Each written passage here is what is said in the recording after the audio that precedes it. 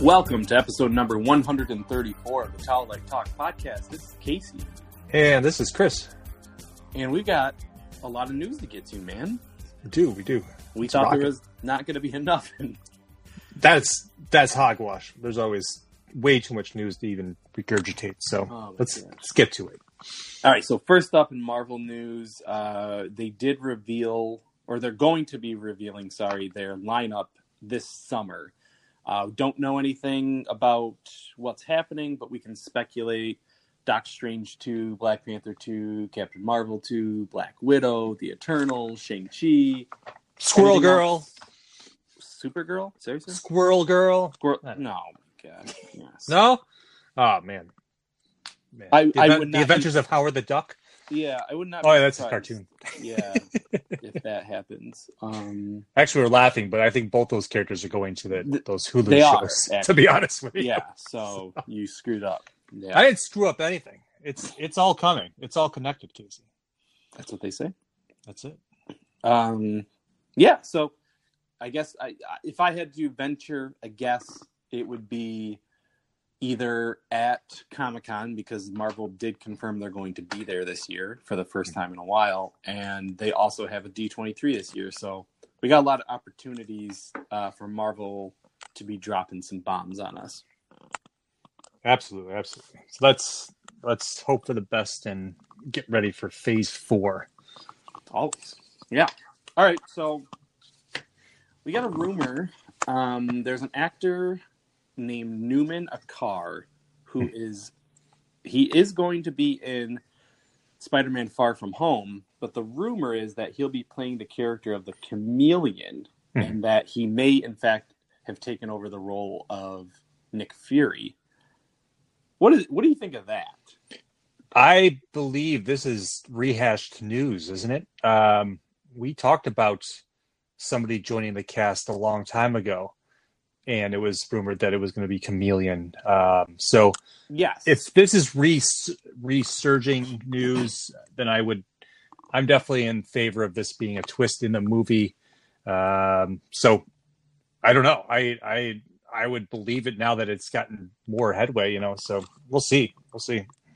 I mean, I think ultimately we're heading towards that Sinister Six situation. So we've got Vulture, we've got Scorpion. Now we're introducing Mysterio, possibly Chameleon. We got 4 there. I wouldn't be surprised at some point we do get the introduction of one of the old guys, either Doc Ock or Green Goblin, Yep. There's rumors out there. Obviously, they want to do a Kraven movie. Maybe he, they're not going to stick to the traditional Sinister Six. They're going to do what works for Marvel and Sony.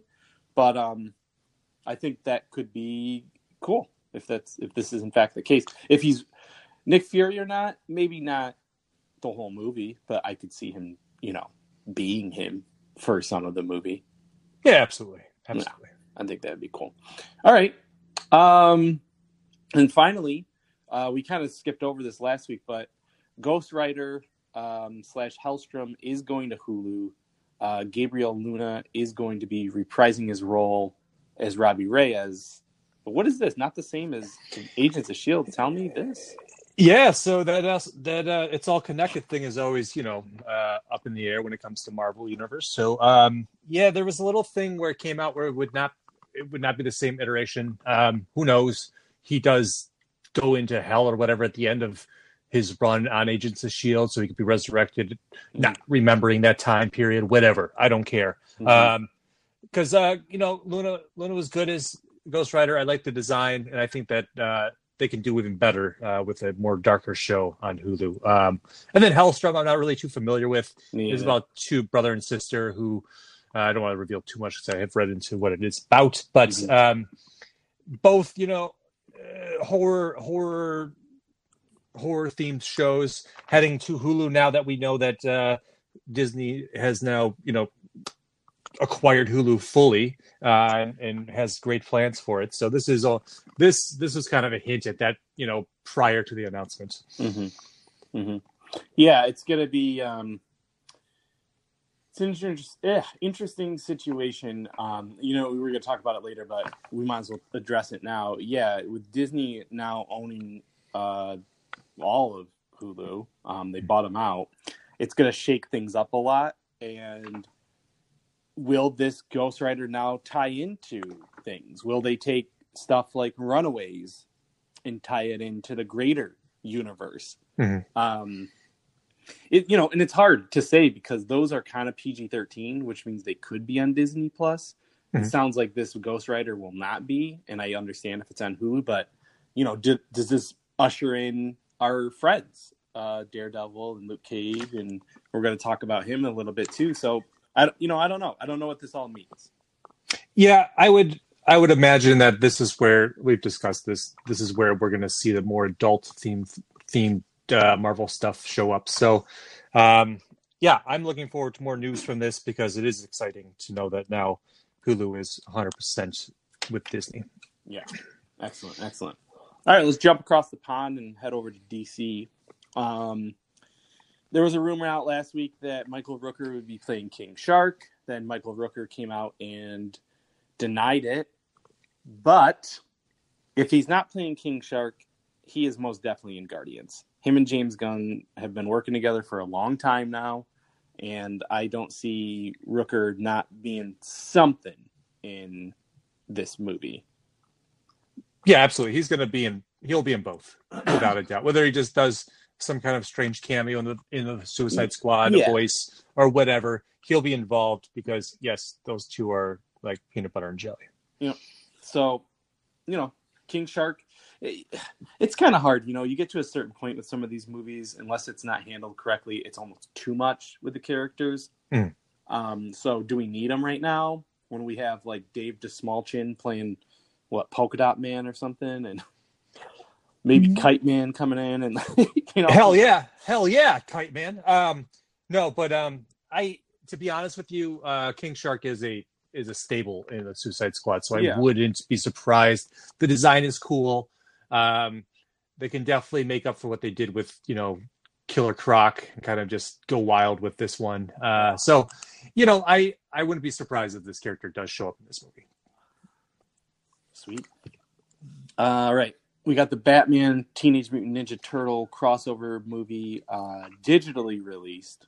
So it's out there. I haven't read any reviews, so I don't really know what's going on with it. I did see something online that it's quite enjoyable. So okay. I'm looking forward to watching it. Yeah, me too. Obviously. Yeah, I know. It's two of the greatest franchises from our childhood. Exactly. And you get Troy Baker doing voices, Darren Criss doing a voice. I mean, I'm down. So that actually came out on Tuesday. We're recording this on the 16th. So okay, and then we also have a Lego DC film, which is Batman Family Matters. That's coming out in August. Does Carl Winslow co-star in this? Urkel does. He is the Urkel does. Batman. Yeah. Oh, okay. Yeah. That makes sense. Just so you know. Yeah. Honestly, it looks awesome. My wife and I were like, "What the hell is this movie?" Looks great. Yeah, the Lego movies are a lot of fun. So they just keep them coming. That's right. Good for all ages. So let's get into this. This morning, Batwoman trailer dropped. There's the CW Upfront. It's part of CBS's Upfront, where they reveal some new stuff. And actually, I'll have to talk about it. It's not on the list, but I'll add it to it because we got some breaking news. But anyway, we got our first trailer for Batwoman. What did you think? I'm down. I'm in for it. While I do think it was pretty much the entire pilot shown in that trailer, I'm cool. So you get some villains, you get Lucius Fox, you get Ruby Rose. It's all going to be prior to her appearance on the CW shows last year's crossover. So that's cool. We'll get the origin story and kind of how she makes her way into Gotham prior to that, and then it is confirmed that 5 of the shows will be a part of Crisis on Infinite Earth. So we'll see which 5 that is. So this play, when does this take place? The show, Batwoman? Yeah. It takes place before her appearance in. No, I know, but what do you mean? A year, like 6 months? Do you know? Who knows? Who knows, man? Because she seems pretty well established as Batwoman at right. that point, to a certain extent. Because extent. The heroes don't know she's there, but she's still been doing things. So I would say, I'd say a year, 2 years prior to when we were introduced to her. Okay. Mm-hmm. Okay. Yeah, there's a couple different situations. I'm excited about it because it is very similar to Batman Elegy, that storyline, which I read and thought it was a lot of fun. It's got a little bit of the Rebirth stuff in there that I saw from the comics as well. So definitely playing up on the Elegy storyline, though, with I can't remember what that villain's name is, but she's like, I think her name is Alice. Yeah, Matt Crazy Alice or something like that. Yeah, so that was in there, and I thought that was really cool. So it's going to be interesting because we've had Gotham, which isn't Gotham. We've had Arrow, which is basically Batman. Like, how do you set yourself apart from those two series? It's going to be, and how deep are they going to dive into the mythology of Batman, which they did drop Bruce Wayne left and right and all that kind of stuff. So, but how much carte blanche is DC giving them is what I want to know. Mm-hmm. Exactly. So, you mean you can throw names on Arkham cell doors and stuff like that, but when will we see like the rogues that we want to see? Right. Who will we see? Mm-hmm. So you know what, at this point with DC, I think the gloves are kind of off. So I kind of like that because now it's kind of be like, oh, this person could just show up here and we don't care. Yeah. So good. That's awesome. I like that they've just kind of let loose on that. Oh, I hope so. All right. So also with the CW upfront, we have an announcement for a Deathstroke animated show coming to CW Seed, similar to what's her name? Vixen. Yeah, Vixen and Constantine. And the Ray. The Ray. That was the I was thinking of. Yeah, they've got a nice little lineup on there now. I haven't watched any of this stuff. Have you? I have only watched Vixen, which I enjoyed a lot. I really want to watch Constantine because that's gotten rave reviews. And the Ray was supposed to be good. It takes place, 2 years ago. Crossover was Earth X, so that's what it's based on, which is great. Yeah. Okay. Deathstroke. Do we know who's voicing him? There was no confirmation that Manu Bennett would be a part of this. There's no confirmation at all. No details given at all about this. When it takes place. Nope. The only thing I will say is that those do tie into the Arrowverse. So Yep. I'm curious as to what, because he's on Arrow for a long time. All season 2 is Deathstroke. So absolutely. Okay. And then finally, Netflix is going to be ending its CW/DC contract after. Is it this season or is it next season?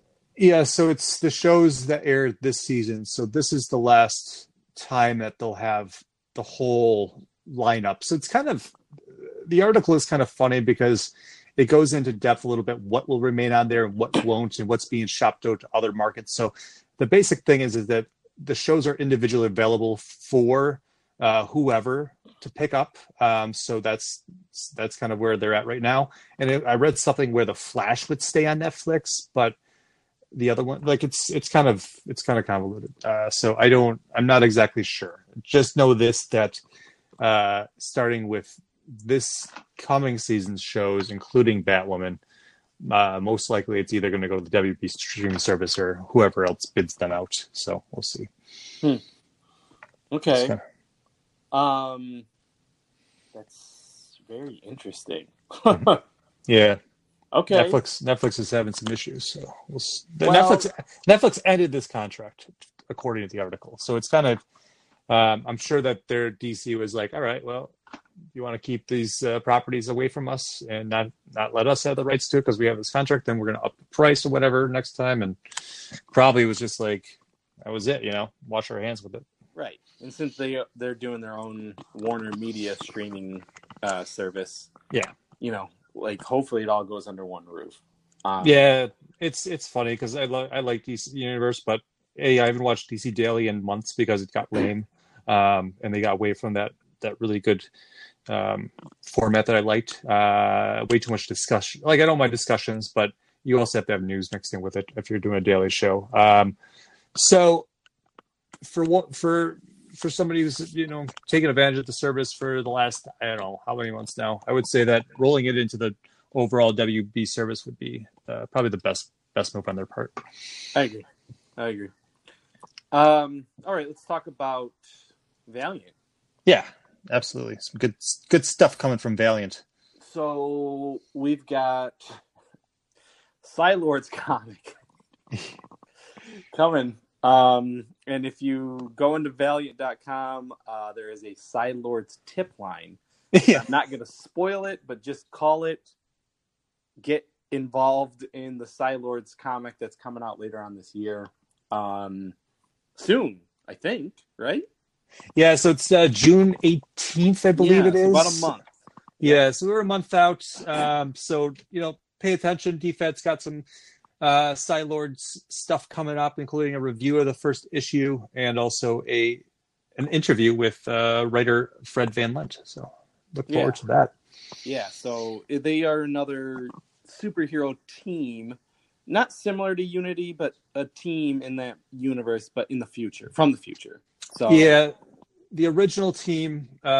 So they debuted back in the original run back in the 90s with Valiant, and they were originally they debuted in a Ray comic and then ran for 10 issues of their own. So they were like hardcore members, and then somehow ended up in the future. It's kind of like wacky stuff. So this series, I don't know if it's going to tie into that, which I think it may. They're really good about that kind of stuff usually. But this is really an interesting beginning to the series. Beautiful art by Renato Guedes, and it's really it's a great start to the series. I love the first issue. So yeah, I see they have to break out of a prison in order to try to find these psychic beings known as the Psylords. Yep. Okay, this sounds crazy. Yep. Yeah, it's pretty awesome. Good. And then keeping up with the Valiant news, we are getting another or new Dr. Mirage series, 5-issue series for writer Magdalene Viziajo, who's written for Valiant before. This one should be good. This is coming out in August. Yeah, I'm looking forward to this. Dr. Mirage just showed up in Incursion number 3, I think it was, to help the Eternal Warrior protect the Geomancer and stuff. So it was cool to see her show up, and I am looking forward to reading this series. I love the supernatural side of Valiant. Me too. So, all right, so kind of keeping up with our comic book news, we've got a crossover from Hack Slash and The Crow coming to IDW with Tim Seeley back on writing, the creator of Hack Slash. I like these mashups with her, with Cassie Hack. Where she basically kills, or at least has to fight, like every major horror related person ever, like Chucky, and her main dude kind of looks like Jason Voorhees, and like it's just a lot of fun. So haven't seen The Crow in comics in forever, so I'm curious how this is gonna work. Yeah, this is exactly where I want to see The Crow show up, not on the big screen, not anywhere else, just in comics, please. Just in comics. And then so big team up or merger is the term I really should be putting in here.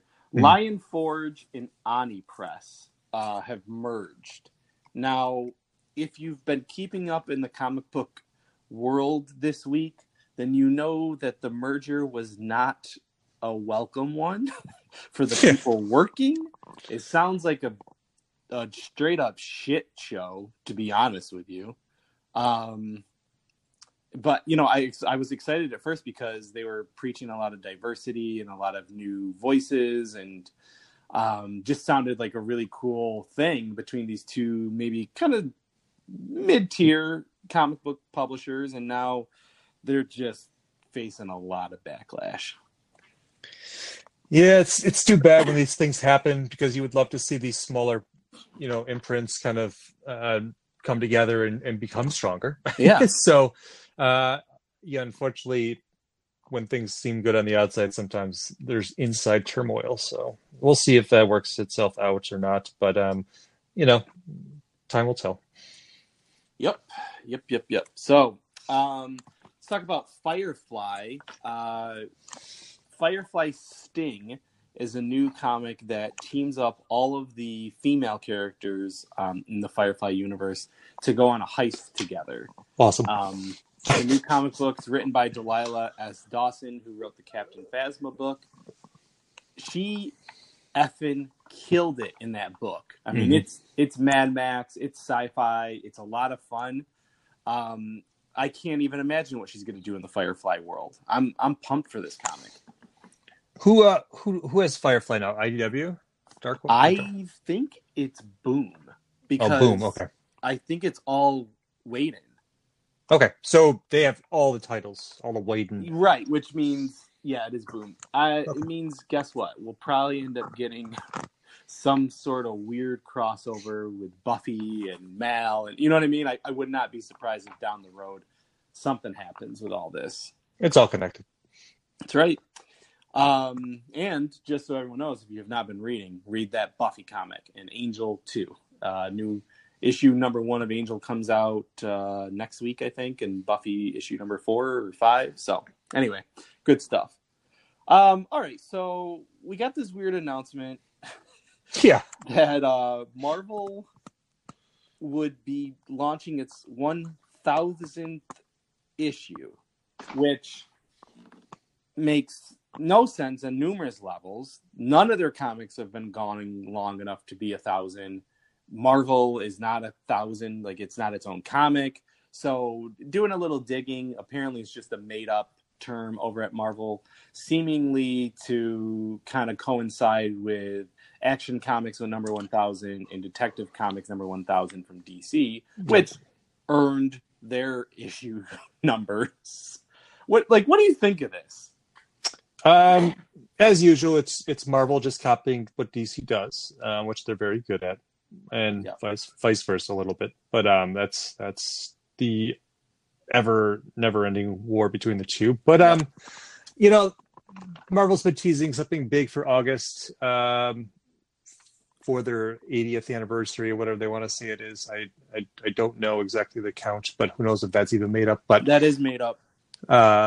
It's all it all kinds of it all is really superficial to me, and it kind of pisses me off at the same time, because Marvel can't just do their own shit, instead of like putting a new number 1 out every 3 months or something like that. But what I want to see from Marvel is an initiative that does bring back the readership, that does kind of go back to the roots and stop doing all this. Well, we're going to talk about that in a second. Exactly. We'll talk about that. But, hopefully, I would love to go back and start reading X-Men. I just read about there's a new Gary Dugan Fantastic Four Yancey Street comic that's coming out soon. That's going to kind of be more of a going back to the roots of the team, and with Kirby villains and stuff like that. So,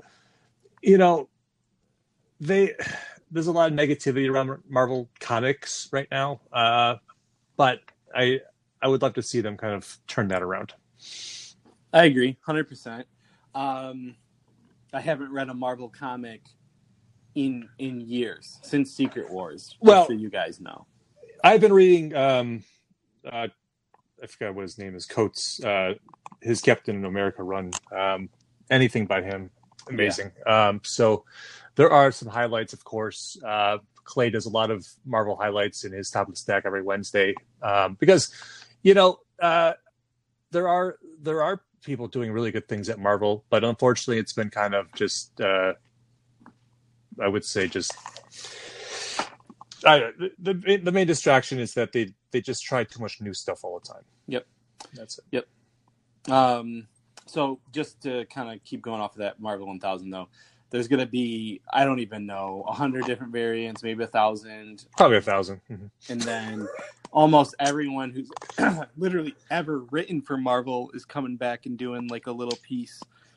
We got heavy hitters like Neil Gaiman. We've got Jonathan Hickman. We've got Kelly Sue DeConnick. I mean, this list honestly goes on forever. Charles Soule, Steve McNiven, Dan Slott, Mark Waid. I could go on, and I'm not going to. But anyway, and then some old guys like Walter Simonson comes back. J. Michael Straczynski comes back.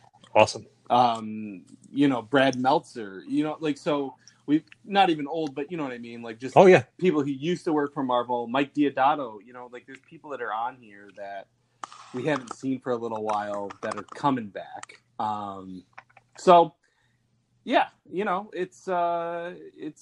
Rob Lowe. No, Rob Liefeld.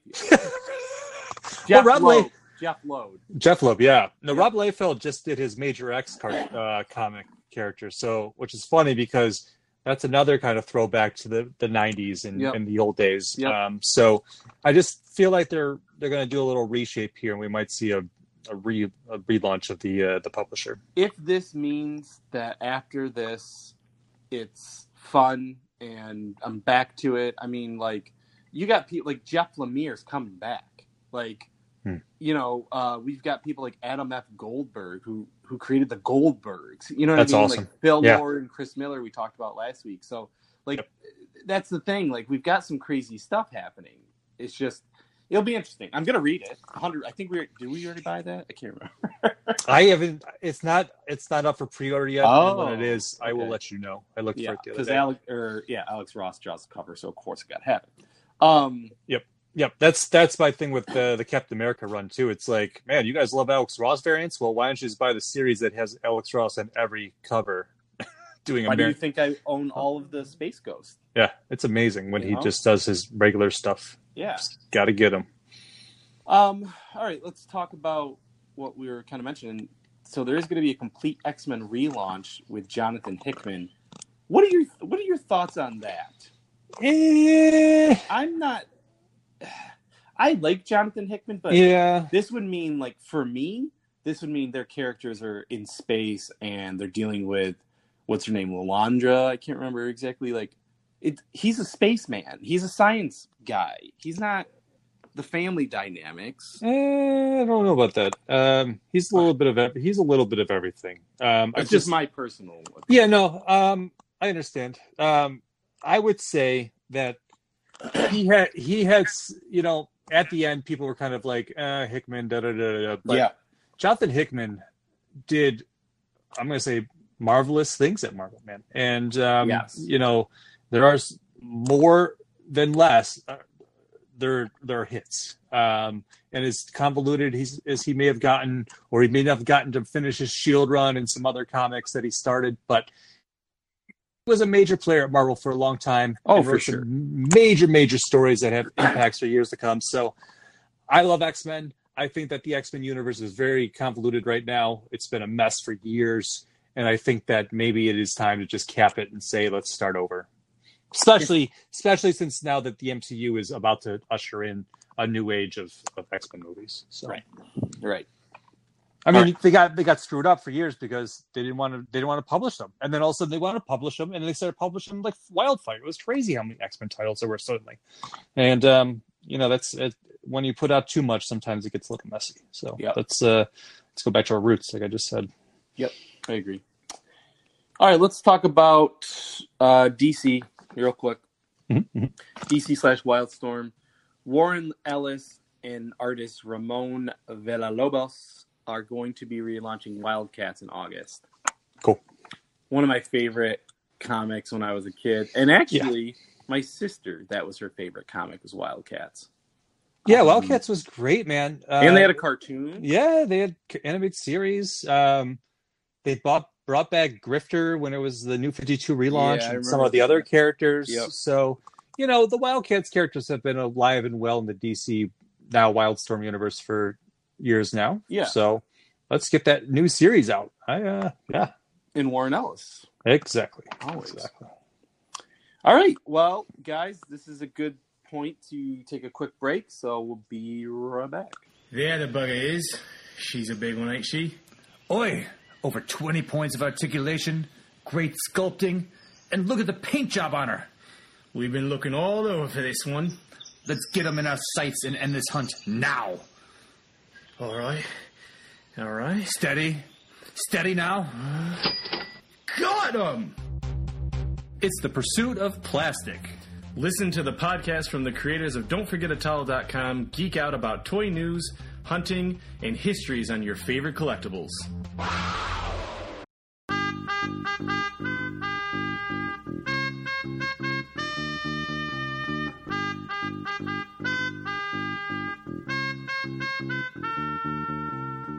Hi, I'm Chris. And I'm Casey from Gourmet Scum Radio. We're two cousins talking about geeky pop culture stuff. You a fan of television, music, and movies of the 80s? Well, we are too. Do you like being transported to galaxies far, far away and the threat of troglodytes that go boom in the night? Well, we're gonna geek out about it. Have you ever scared yourself listening to ska music while reading a comic book and sipping on a tasty Jones soda? Then this is the podcast for you! Gourmet Scum Radio is here to tickle your holes and make you believe in dynamite explosions once again. All right, we are back after hopefully those brand new recorded trailers because I did give the script over to Tim. Oh, right. Thank you, Tim, for some fresh commercials. Yes. If not, actually, probably not. It's probably the old ones. Oh, okay. Soon, guys. New trailers are coming. They're coming. New trailers coming. All right, speaking of trailers, we're going to talk some TV news. We've got a trailer for Nancy Drew coming this fall to the CW. What do you think of this trailer? I dug it. With their success with Riverdale and then it getting that spinoff on Netflix, that world has developed quite nicely. So I would love to see more of these old stories and that had fans from years and years ago. So it's going to bring on old fans and new fans alike that know who Nancy Drew is. And it looks to be a good mystery show with some good creep outs. So I'm looking forward to it after watching that trailer. Yep. Yeah, it's good. I'm on the fence, to be quite honest with you.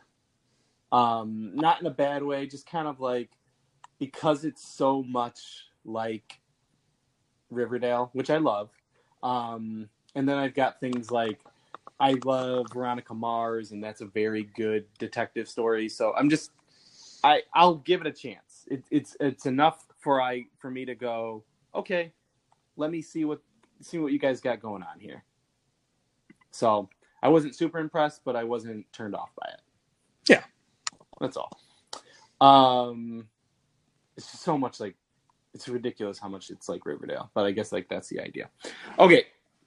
Next thing, Mike Coulter, aka Luke Cage, aka Hoodies Up. He is coming back to TV in the show Evil as a priest. He's going to be fighting, I don't know, not even monsters, like exorcism type stuff. It's coming to CBS. It looks okay. Okay. Did you watch the trailer or no? No, I didn't. Oh, I didn't have a chance. The only thing that's cool is like Michael Emerson's on it. Oh, cool. Which is great. So it looks kind of generic. Yeah. And that's the problem, to be quite honest with you, with network television is like you can't do the things that you can do now sometimes on Netflix and Hulu and stuff where it's like, I don't know. I haven't watched network TV in so long now. It's just kind of like, I don't care. It's funny because I just realized like I try to keep up in the CW shows and then I fell off about a month and a half ago. But it's like, as much as I want to try to motivate myself to watch it, it's just like, oh, I could just go watch Doom Patrol instead. And it's not even that I don't love those shows. It's just like you just said, the content, the mature content, the writing, it's just, these streaming shows are just hitting the high notes lately. So, well, I will say I have quite enjoyed the CW this year. Yes, no, I have too, Okay. but it's hard to get around to watch network TV sometimes when there's so much good streaming stuff out there. Like Right. binge watching Cobra Kai until I can't keep my eyes open Yeah. anymore. So, But the Arrow and Flash and everybody did have their season finales this week. And Arrow, if I was a more emotional man, I would have wept. It was very good. that's what I That was- heard. That was my favorite one this season, to be quite honest. Cool. That was always my favorite, so I'm glad it. But even it's better getting- than usually like the Flash will be better this season, whereas I was like, it's fine. Yeah. Arrow was Yeah. better. But let's go over to Netflix, of course. They have ordered the Magic Order to series, which doesn't make any sense because they already bought Millar World, so everything he does should be to series. But regardless, we've got James Wan producing with Lindsay Beer also producing. She'll be the writer / showrunner, and James Wan will direct the first episode. The Magic Order is effing brilliant. Just fantastic comic book. Lindsay Beer has been doing some good stuff. She did Sierra Burgess as a loser for Netflix. She's got that Chaos Walking movie that's coming out with Tom Holland and Daisy Ridley. She's tapped to be writing Masters of the Universe. So she's like one of these young Hollywood upstarts who's been going crazy with Netflix deals. So, what do you think about this? Awesome. James Wan is the busiest man in Hollywood now. But I can't wait to see Millar World come to life on TV. Yeah, when it actually happens, I'm waiting for it. So, and the merchandising, please. Yeah, well, we'll see. Netflix is so good with that, which Exactly. we will talk about because they did do some clever merchandising lately. We got on She-Ra, the cartoon show, Gina Davis to be voicing Huntara, who I didn't watch enough She-Ra to know who this person is. Do you? Do you still watch that show? No, we didn't finish it yet, and I forgot who Huntara is from the original show. A picture's coming to mind, but that's cool. Gina Davis. It was cool seeing her on The Exorcist. So she's staying busy still. Yeah, she is. And, so the next season comes out in August, season 3. I mean, they're really freaking blazing through this stuff. Two times a year. It'd be it'd be season 2 because part 2 of season 1 just came out, right? Or that's how they do it. No. The parts are seasons and they're out every quarter or something like that. Yeah, it's a little bit different with like Sabrina. They split it into parts. Yeah. But I think this is season 3. Interesting. Okay. The cartoons, they don't try to confuse kids. Okay, and then so Netflix, Dark Horse does land a deal with them to produce some more exclusive content. We've obviously got the Umbrella Academy season 2 coming out. They released Polar this year, that movie, which was fun, super fun. Check out our interview, actually, with Chris. Help me out here.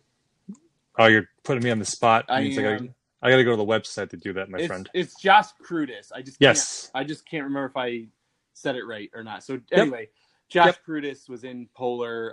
Check out our interview with him on don'tforgettowel.com. But what do you think of Dark Horse? A, landing this deal on Netflix. B, anything that you want to see get produced? To be honest with you, it would be. I'm okay with Dark Horse giving more content to Netflix. Sure, bring it all to life. Netflix needs these deals with. I would rather see Netflix do these deals with these smaller companies. I would love to see something like, even like something like Valiant at that way sometime. But that's just wishful thinking. But to be honest, I can't come up with anything offhand because the only thing I think about when I think about Dark Horse is Alien and Predator. So, yeah, which will now go to Hulu. I think, even though the movie flopped, a Hellboy TV series. I was going to say that, and it's too bad the movie flopped because I do want to watch it and I want to make up my own mind about it. Yeah, for sure. But yeah, a Hellboy TV series would be great, and why not? David Harbour is already attached to Netflix. Yep, I can see it happening. All right, going over to Hulu. Disney has now taken control of Hulu. We already kind of mentioned that, so actually I'm going to skip past it. All right, so Genndy Tartakovsky has a new series coming to Adult Swim called Primal.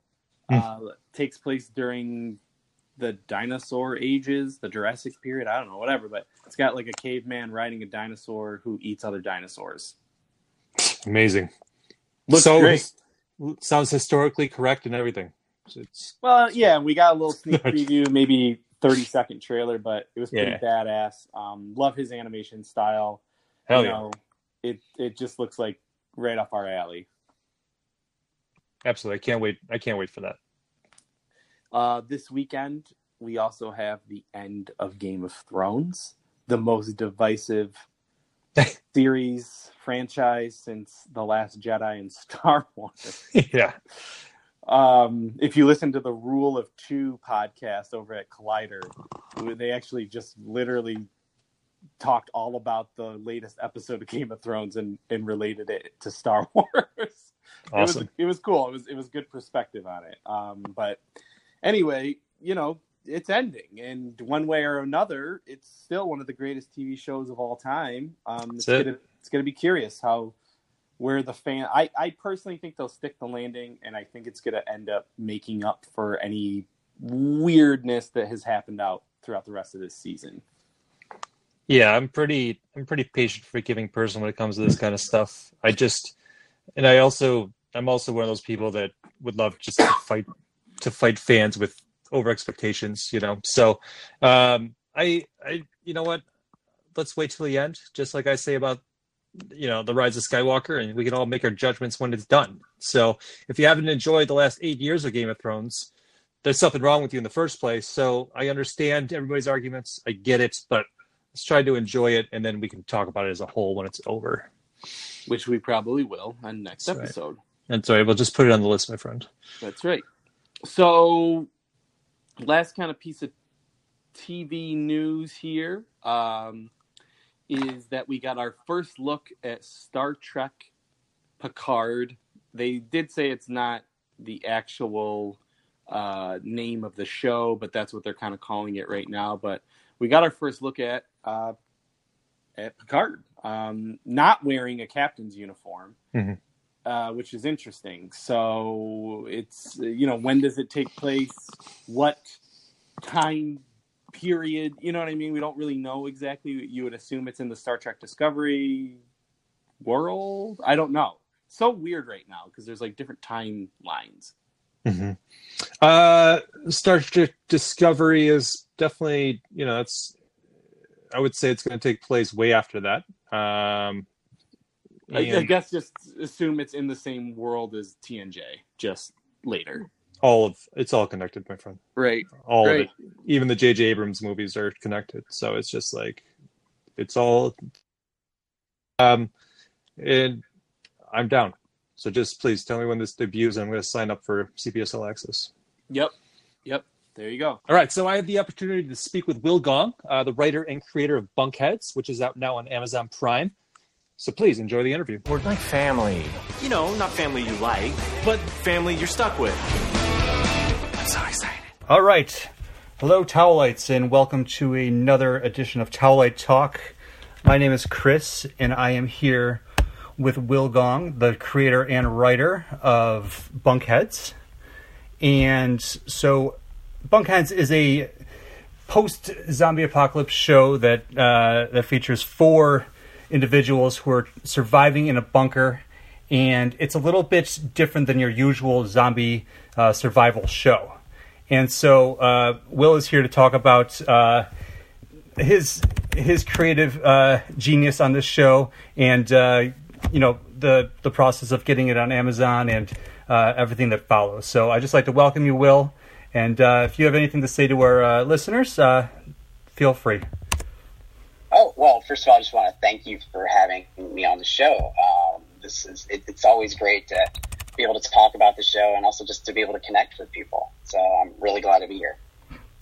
Absolutely. So, Will, can you tell me a little bit about the what led to Bunkheads, the concept, and bringing it to life?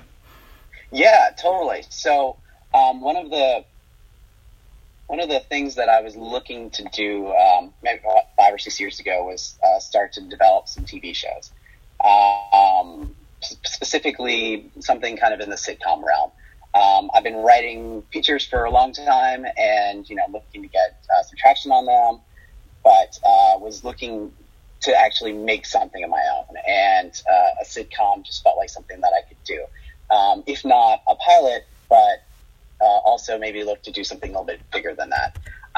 So at the time, we were kind of living in the apex of zombie apocalypse content. Like The Walking Dead was at its ratings peak. There were movies, World War Z had come out, and I kind of noticed that none of these shows were funny. Shaun of the Dead was hilarious, but that had been, 12 years ago or something like that. And I just felt like there was just this place where, there's nothing really fun about being in the zombie apocalypse, but we are humans, and after a while we survive. We kind of start to make the best of our situation, and you can get used to something. And for me, it was like, well, how would I be able to make something funny even though we're in the apocalypse? And I'd been living in a subunit of a house, and we kind of always called it my bunker.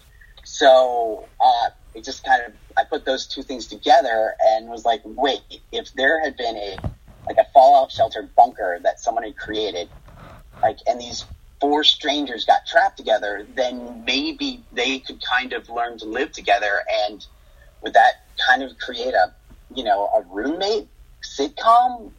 Could that work?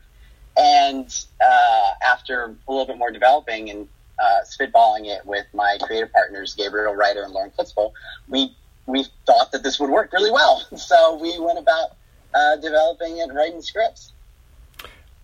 Awesome. Yeah. Going into Bunkheads, I had some preconceived notions of what it was going to be about, how much, with it being being a zombie apocalypse. But when you go and watch the show, zombies are hardly even part of the show at all. It's funny because I thought about it last night. It's almost like it could be a stage play where everybody's in this one locale, and everything happens there basically, unless they go outside the bunker, of course. But it's really just a concentration on these 4 survivors and their antics. So yeah, it really is. And I worked when I came out here. I got a job in post-production and worked in the middle of the night with kind of 6 people for 2 years. And, they become your family. You're kind of stuck with them. That was kind of a big inspiration in the sense of I haven't found another job elsewhere. And eventually I just love these people and I love being here.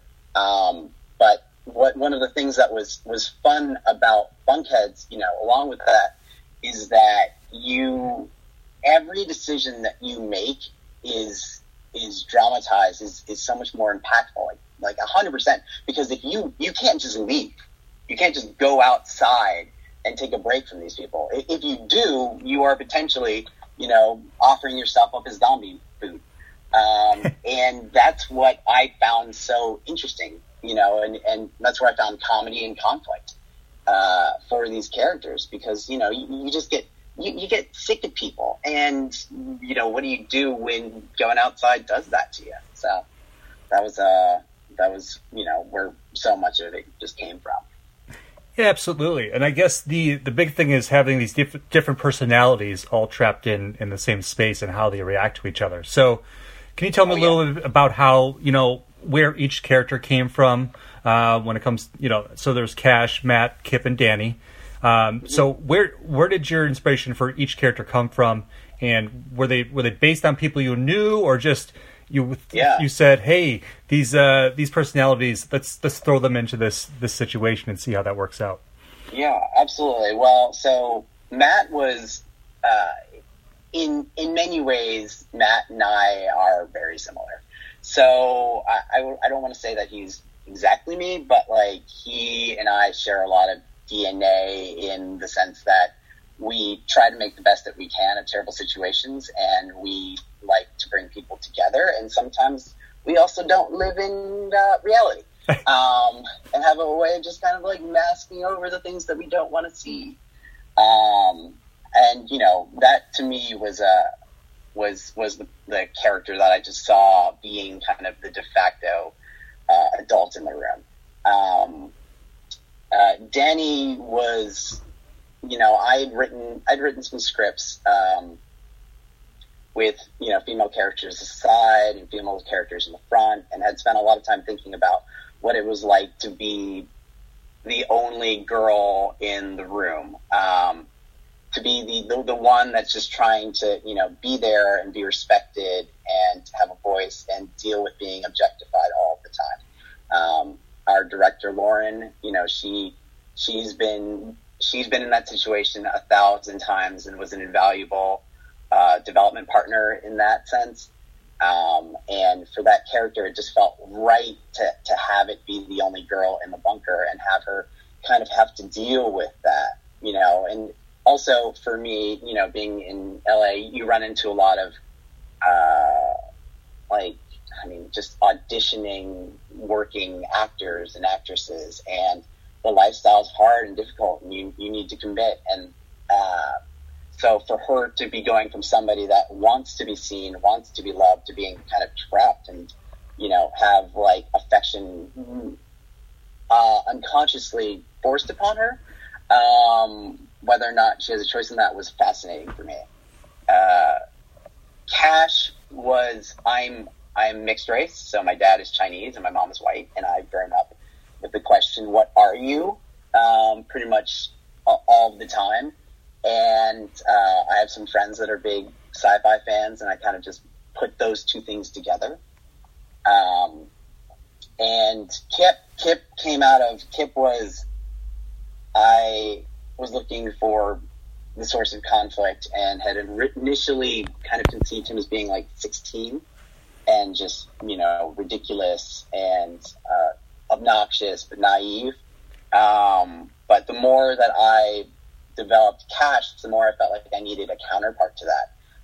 And at the same time, when I was writing it, we were going through the 2016 election period and process, and it just felt to me that there was so much like conflict in the world and just differing opinions. So, you know, I kind of took a lot of the voices that I was hearing from, you know, the Republican side of that equation and kind of combined it with, you know, an obnoxious teenager and aged him a little bit. And then it just felt like the most ridiculous thing in the world to have him want to be a rapper.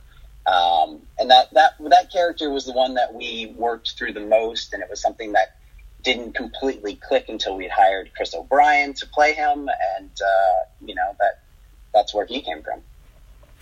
Yeah, there's so much. There are a lot of dynamics just happening amongst those four, and you know, it's funny because it's not a long show, so you got it's very compact, and a lot of things are happening at once, and it's really interesting how those personalities are developed over just those six episodes. So I was very I was very impressed by just when I finished watching. I was like, oh, well, I would love to see what happens to the four of them some more. So I know. Very, very nice. Thank you. Let me ask a little bit about the crowdfunding. Was it a major part of bringing Bunkheads to life? Can you tell me about any of the experiences you had there? Yeah, absolutely. So, first of all, just want to thank everybody who helped us out. And then secondly, crowdfunding is, I have to say that I think personally for me, crowdfunding was the hardest part of the process. It was necessary. There was no way we were going to make it. the three of us were, we there was a financial contribution from each of us, but it wasn't something that we wanted to. We didn't want to take out a lot of debt. We didn't want to take out a lot of, just take out of our savings, any more than we were that we could do. But this was done through passion, and it was something that we wanted to do. And we also wanted to make a complete story. After we committed to making it, and we had the scripts, we were like, there's no way we're just going to build a bunker and do one episode or two episodes. So, for all of us, we had to crowdfund, and that meant, that just meant putting yourself out there and, asking the community and everyone and friends of friends, to support you and believe in your vision. Completely invaluable, but very, very challenging, So, yeah. No, absolutely. We use a few different things to put out comics and hopefully get those kind of things started. It's a great new way to get money into these projects. Absolutely. Without having to either sell out to something larger, as they say, or right. But yeah, just keeping people and getting those supporters, and I just think that just grows a bigger fan base for indie art. So we're oh, absolutely, yeah. I mean, I completely agree, and one of the things that I think, especially if you're making comic books, having your own vision for the work in the art and being able to get that across is incredibly valuable. And by doing it independently, you have that ability to do it. You have that choice. You can tell your story without compromises, and really see how it goes out there. And that's what's great about Patreon, Kickstarter, Indiegogo, and all the other ones. Absolutely. So quick question about where people can watch Bunkheads presently. So is it only on Amazon Prime at this point? It is, yeah, right now. So we made a choice last year. We were looking at different forms of distribution, and one of the things when we sat down and watched it, we were just like, wow, this really feels like something you should watch on your TV. And we, the two biggest ways that people watch, I guess, streaming, three biggest ways is Hulu, Netflix, and Amazon Prime. And we knew that, Prime looks for things with, a professional quality. And if you are very upfront about what you're selling, they're very upfront to put it on their site. That's, you don't need Prime to sign off on your content, to go on the site, unlike, Hulu and Netflix. They buy your stuff straight out. So with Prime, we were able to put it up there, and that's where it lives right now. And we've had so many people discover the show in the past 2 months. It is, it has gone way beyond our wildest dreams. That's great to hear, especially, where it was hard to get these indie projects out before, and now, like we just discussed, it's a lot easier to get them out to the general public. It is. I'm very happy. It is, and you gotta work at it too. We finished the show and then spent 3 months just developing marketing materials, developing the press kits, trailers, teasers, short videos, stills with texts, posters, all the things that you got to do to get it out there. And that's one of the the Amazon, you can put it on there, but they're not going to push it themselves. You've got to push it. You've got to find that passion at the end of the road, after you've made the project to get eyeballs on it.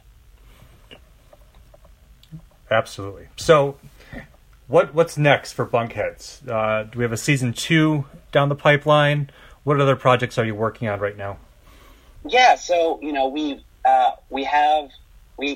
the perfect world for Bunkheads would be, a 3-season run. But right now we're still kind of focusing on the publicity push, to get as many people to see season 1 as possible and kind of build up a fan base from there. We are starting to, get meetings, with production companies and, producers to talk about, the idea of if, Bunkhead season 2 would work on their platforms and get people involved in it, get others involved in it. see if we're good partners, along with, looking at other material that we're working on. Gabe, Lauren, and I have a bunch of pitches from web series to TV shows to films that we're looking to, get to have talks about along with Bunkhead Season 2. Our heart is with Bunkhead Season 2, but, right now, with I guess the way that streaming is kind of working is that they're really looking for established IP or stars to ground it, to give it an audience in advance. So, if we get enough people to love Season 1 and watch Season 1, then, anything becomes possible. That's great to hear, and hopefully, through interviews and sharing and social media and whatnot, we can get the word out there even more for you. So, thank you. Yeah, I really enjoyed it. I really enjoyed Bunkheads a lot. Great to hear. I had a really good laugh. It reminded me a lot of working with my friends as well, and on film, and just having a good time. That's what it's really about. So, last question of the day for you, Sure. Will, before we get out of here. Hit me. Any tips for aspiring writers or creators out there? Oh, yeah. Write all the time and make stuff. Like, one of the things that I would say is what the hardest part about moving out to LA or just devoting yourself to writing, to the craft of writing and developing and making things, is to get out of your own head, stop being a perfectionist, and just do it. Just make it. Find friends who are willing to help you out, get inspired and try, because the more you try and the more you make and the more, you fail, honestly, the more likely you're going to succeed in the long run. Absolutely. Thank you. Thank you for that, Will. And also, thank you. You're very welcome. Thank you for joining us today. It's been a pleasure. Again, Will Gong, writer and creator of Bunkheads. Catch Season 1 now on Amazon Prime. And, check us out on don'tforgetatowel.com and also our socials. And so we'll be sharing even more from Will Gong and Bunkheads in the near future. So thank you again, Will. And anything else you'd like to say today? No, I think that's it. All right. It's been great. All right. Well, Towelites, we'll see you next time on Towelite Talk. All right, so we're back. Thank you again to Will Gong for the interview, and check out Bunkheads on Amazon Prime right now, Season 1. Oh, yeah. Good stuff, man. Really good. He's cool. Cool cat. I enjoyed listening to that interview you guys did, so that was sweet. Yeah, absolutely. We're big fans of indie anything over here at DFAT. So anybody out there listening who has an indie project that you want to get some support behind, have us review it, just feature an article, reach out. We can do an interview, whatever, guys. We love indie projects. So Heck yeah. Bring it on. So let's get into some movie trailer stuff, movie stuff in general. We did get It Chapter 2. Yes. First trailer. What'd you think of this? Creepy as F. Yeah, I was like, I feel unnerved watching this. Yeah, absolutely. It was just like, it didn't seem at first like they were going to do much with it. And then that old lady started just creeping around, and I was just like, yeah. Yeah, I watched the 90s version of it again. Nice. Of that scene, and it's just like, it's so crazy different. It's just, obviously, but it was good. They did a good job with that. I like when you get that scene sometimes, because it's such a small portion of the movie, you really don't know anything. Yes. It was cool. Yep, so that was fun. Then we get Maleficent, Mistress of Evil trailer. You know what? I didn't watch the first one, so I didn't watch this trailer. Did you? Oh, really? Yeah. I watched the first movie, and I did not watch its trailer. Okay. So I enjoyed the first movie. I did. I'm a big Sleeping Beauty fan. I've always, ever since she turns into a dragon in the original cartoon, and it just, I love dragons. So I thought that was badass, and I liked the first movie, and I can't wait to see it become a little bit more evil and darker. So I will go and watch this trailer today. Yeah, I heard that this one like in the first movie, correct me if I'm wrong, like they kind of make her out to be like an anti-hero. Mm-hmm. And then this movie, they make her to be a villain. So maybe she really goes towards that dark side. Yeah, it's her fall is always kind of like intimate. What a bad word there. Yeah, I got it. It's you can definitely see them building towards that, and they try to make like you said, kind of like an anti-hero in the first movie. So it's a good movie, and I suggest if you haven't watched it, check it out. Sweet. Speaking of sweet movies. Yep. John Wick 3 Parabellum drops probably the day you're listening to this. That's right. Actually, today is Thursday, so I'm sure there's sneak previews tonight. That's true. I have my tickets for Saturday morning, so I'll be having breakfast with Mr. Wick and my wife. So I can't wait. I have not seen any of these movies in theater, and I promised myself I would go see this one in theater because I fucking love these movies, and I want it to be the next perfect trilogy. So I'm ready. We haven't had a perfect trilogy since Planet of the Apes, so yeah, yep, that's good.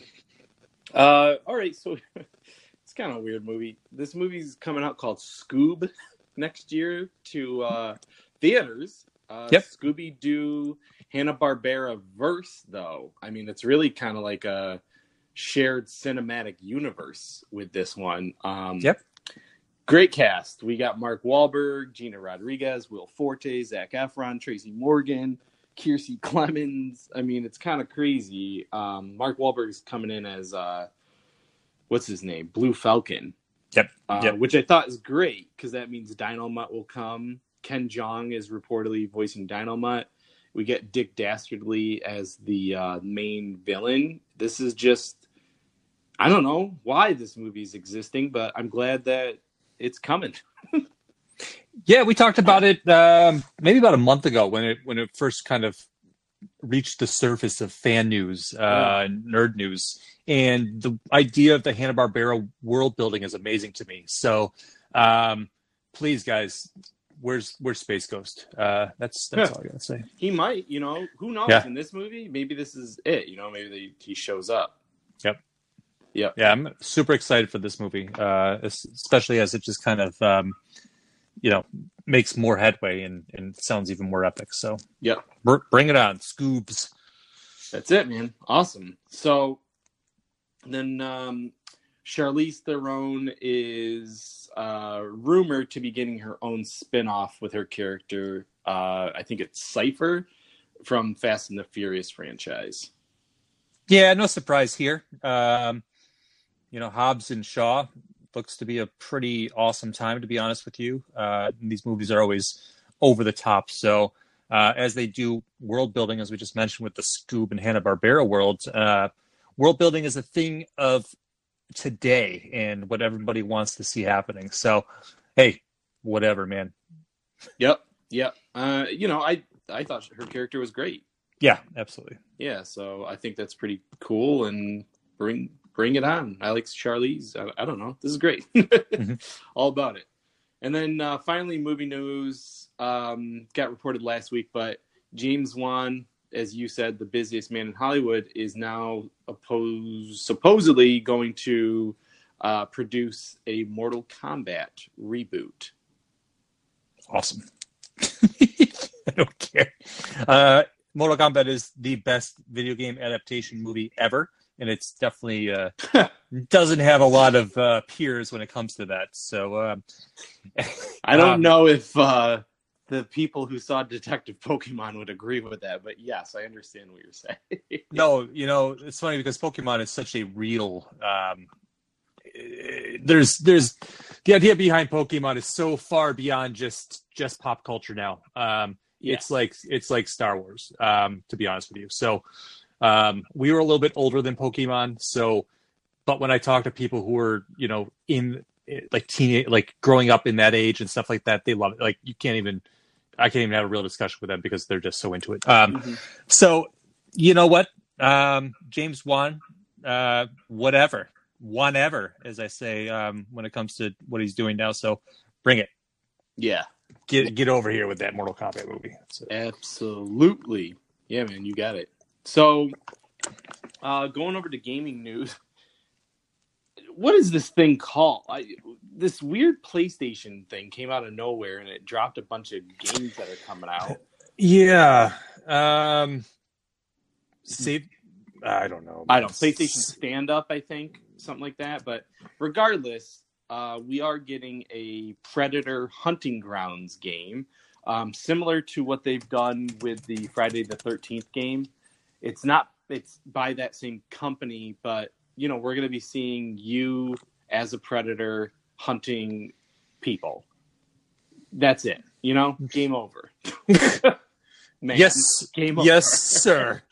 I can't even begin to explain my excitement for this.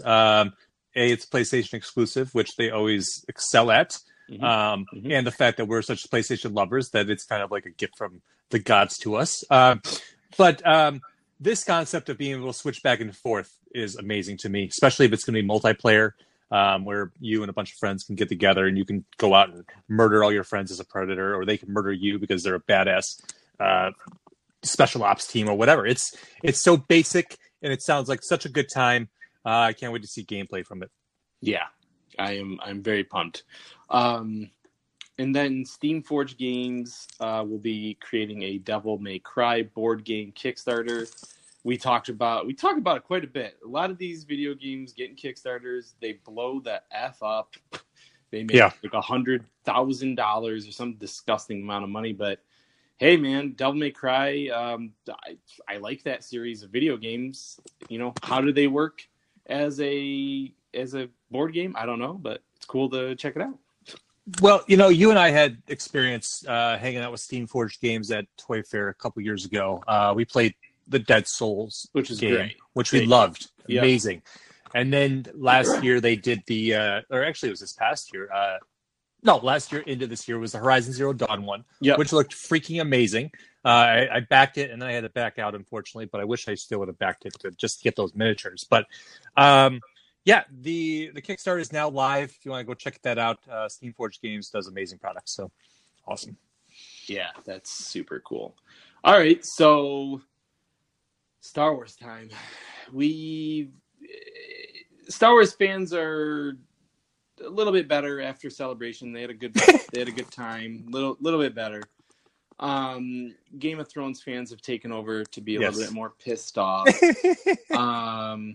That being said, we did get the announcement this week, kind of just haphazardly. I thought it would have been better. They just kind of announced it with like one of Bob Iger's like investment meetings where Benioff and Weiss, the men behind Game of Thrones, will be taking over a new Star Wars trilogy.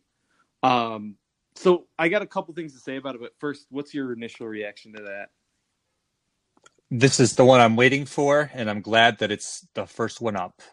So if it is about something, maybe Knights of the Old Republic times, whatever you want to say it is, this is what I'm hoping they do, and this is what I'm waiting on the announcement. So I imagine 2020 Celebration, perhaps we'll get news of what it is. Mm-hmm.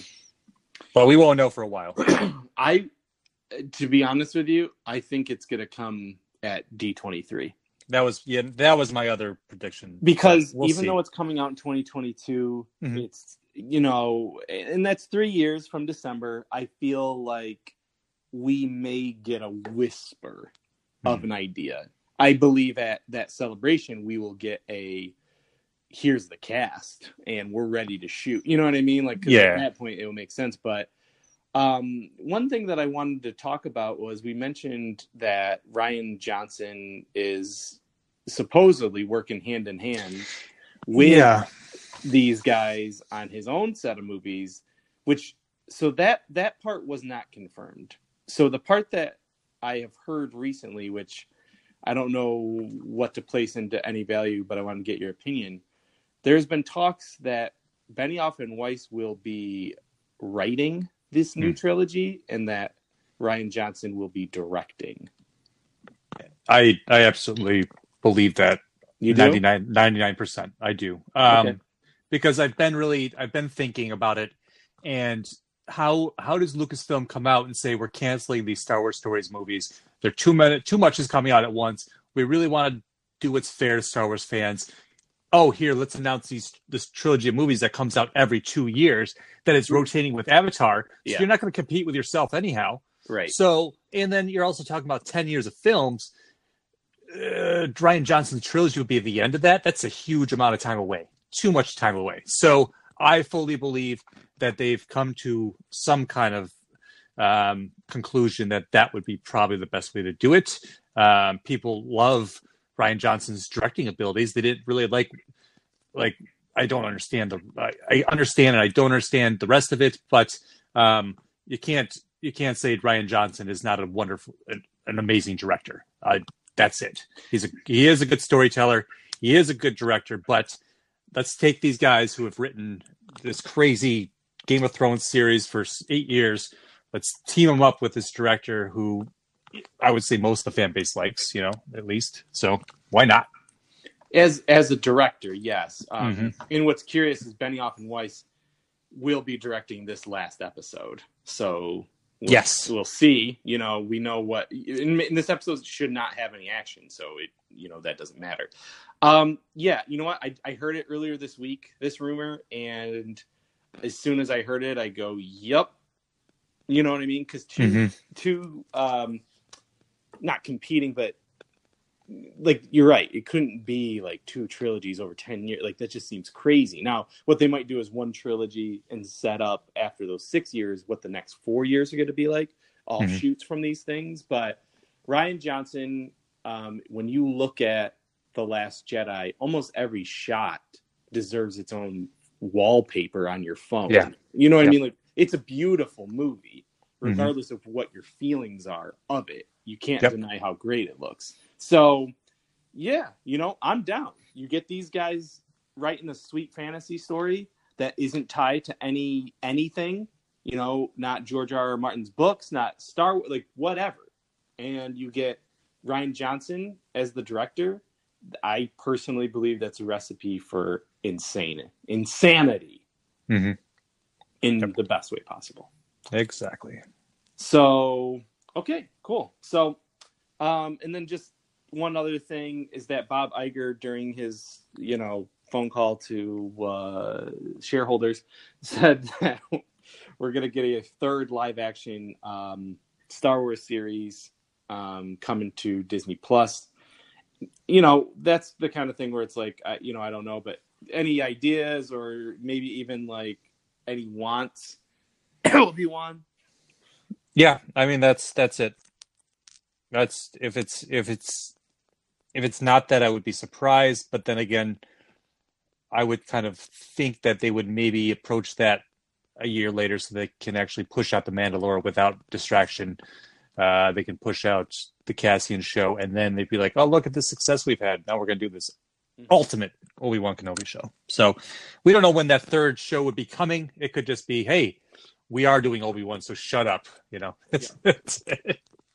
It's coming. That's all we need to know. Yeah. And it should just be like curious hearing. They should just do something stupid like that. Yeah. That's it. Yeah, this is the kind of thing where if it's not Obi-Wan, then you aren't listening to the fans. And I guess there could be some random thing that's not tied to anything. And honestly, The Mandalorian isn't tied to anything. At least right now, we don't know it, It probably has something to do with what Filoni did with Rebels because he's the showrunner with Jon Favreau. But I think the whole fan base would lose their goddamn minds if it ends up being Obi-Wan, and that's what we want. That's right. Just keep bringing us together. Let's that's it. Bind the galaxy together, people. All right, so what time is it, man? It's time for the pursuit of plastic.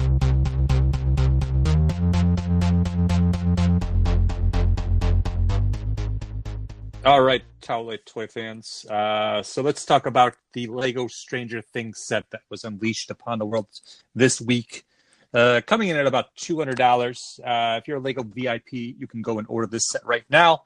For the rest of you, you got to wait till June 1st. But this is a really interesting set. It's the Buyer's House with a ton of minifigures, including a Demogorgon with, changeable heads with open and closed mouth, Hopper's vehicle, light up lettering on the walls. But the cool thing about this set is that you can flip it over and you got the upside down. So what a cool idea. And it's not that bad of a price point. It seems like a pretty big set. And for it being a Netflix collectible, Stranger Things collectible, I was kind of impressed. It was $200, 2,000 pieces, I think it was. So it's over 2,000 pieces. So that's about par for the course right there. Yeah. That's the thing. So I didn't know how many pieces it was. When I read that, I go, okay, you are justifying it. It looks crazy, and I wish I could spend the money. Yeah, it's just like sometimes it's tough, and you can't get everything. Yeah. And this is one of those things where it's like, is this an investment piece? I don't know. It's like, how long will Stranger Things be cool? So it's like, I think this is more just a cool fan piece. This would be awesome in a display. So that's how I'm looking at it. So, yeah, I agree with that. All right, what's next? So, the Mezco Deluxe John Wick figure was put up for pre-order this morning. So they announced this ahead of time, which is always appreciated by us fans because now we can prepare ourselves. But it came out on a Thursday, which is kind of weird because mostly pre-orders are put up on Wednesdays by Mezco. But this morning there was another little fiasco with the ordering, blah, blah, blah. They just added international shipping, which is a big thing. That's great. I love it that people overseas don't have to get scalped anymore. I don't think that's really fair. But there's a lot of rumors out there, and unfortunately, I don't know what happened, but people are saying that Mezco allowed people to overorder and blah, blah, blah, blah, blah. I don't believe that. The figure is still up for pre-order right now. All right, so whatever trolling is going on right now, if you want this figure, go to Mezco.com, order it. It's the only place you're going to get it. This deluxe version comes with like his trunk, the dog, a bunch of guns and stuff that was not going to be included with the second head, which was not, all this stuff was not previewed with the original figure. So I believe there will be a regular version coming out somewhere down the road. But if you're a collector and you like the Mezco deluxe versions, which I love MDX, and I love getting those boxes with the art on them and stuff. This one is pretty epic, and I think it's worth the money. If you spent that money on that Punisher back in the day, this John Wick is more than worthy to stand up there with that figure. So, yep, I pre-ordered mine. That's it. I'm ready for it. Yeah, I mean, obviously, if you want to go at a lower price point, get something like the Diamond Select Toys one. Yeah, that's awesome. But like, yeah, you want to spend a little bit more. You want to get some of the craziness, accessories, etc. This is what you got to spring for. You really do. And I love the 6-inch scale. It's my favorite. And now that Mezco's doing these great cloth figures, a la what Hot Toys does, and definitely at a lower price point. It is smaller figures, but you know what? I think Mezco's really hit their stride lately, and I've been really impressed with their products lately. So, yeah. I still owe all of you a review of Blade. It is coming. I just haven't had much time lately, but DFAT unboxings are coming back soon. So stay tuned, as we say. Stay tuned. Okay. Yeah, that's it. So where can you find us? Well, we are on a little website called don'tforgetatowel.com. It's your daily source for all things geekly, news, reviews, interviews, and more. We also have a mighty social media presence. So check us out on Facebook, Instagram, and Twitter. That's right. We are the only place to travel geekly. So this is Casey saying, guys, read those comics. And this is Chris. We'll see you next time.